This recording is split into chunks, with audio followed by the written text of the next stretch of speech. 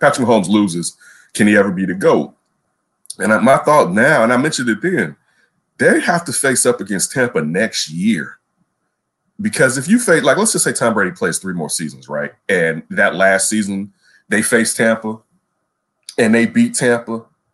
That doesn't count because by the end, man, it's kind of like John Elway when Terrell Davis was doing all the work, you know what I'm saying, to a certain degree. You know, it's not the same. Like I still see that Tom Brady having another year to 2 years, maybe definitely a year of still being at this athletic peak. I'm not saying that he's athletic, but, you know, he still has the skill to get the ball where he wants to get it. So I don't mean, and that's 7-2. I mean, it's hard. You got to put just respect on that man's name, to say the least. But yeah, I don't really see it unless he gets another shot at it. He would have to go on such a run to omit the head-to-head loss, you know, and the head-to-head loss was a bludgeoning. You know what I'm saying? Like, it's just, and listen, I'm the Patrick Mahomes guy. I'm the baby go guy. You know what I'm saying? So don't take it like I'm leaving Patrick Mahomes. I'm faithful when it comes to my Patrick Mahomes.